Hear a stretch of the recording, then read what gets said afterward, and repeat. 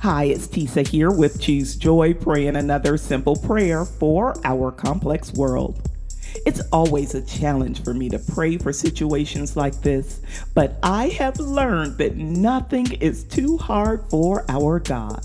So pray with me as we go to the throne of grace on behalf of every believer who has been impacted by infidelity. Pray this prayer with me. Father God, your love for us knows no end. When we turn to you with open and repentant hearts, you are faithful to move on our behalf. So we first thank you for the unique covenant relationship of marriage. We thank you for allowing us to be bold and faithful enough to open our hearts when we know that each of us is flawed and fallible. To give us the courage to declare for better or worse when we have only seen the better. It is the strength of your Holy Spirit that helps us to love and to forgive.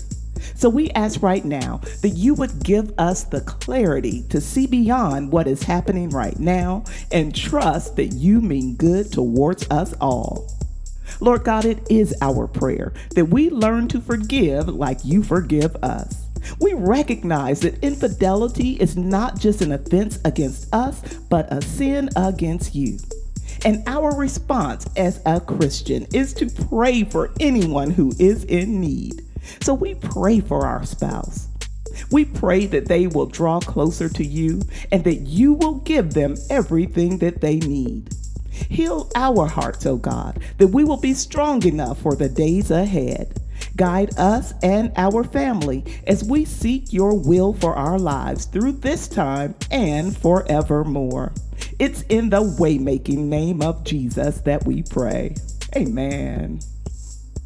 Thank you so much for praying with me here today at Choose Joy with Tisa.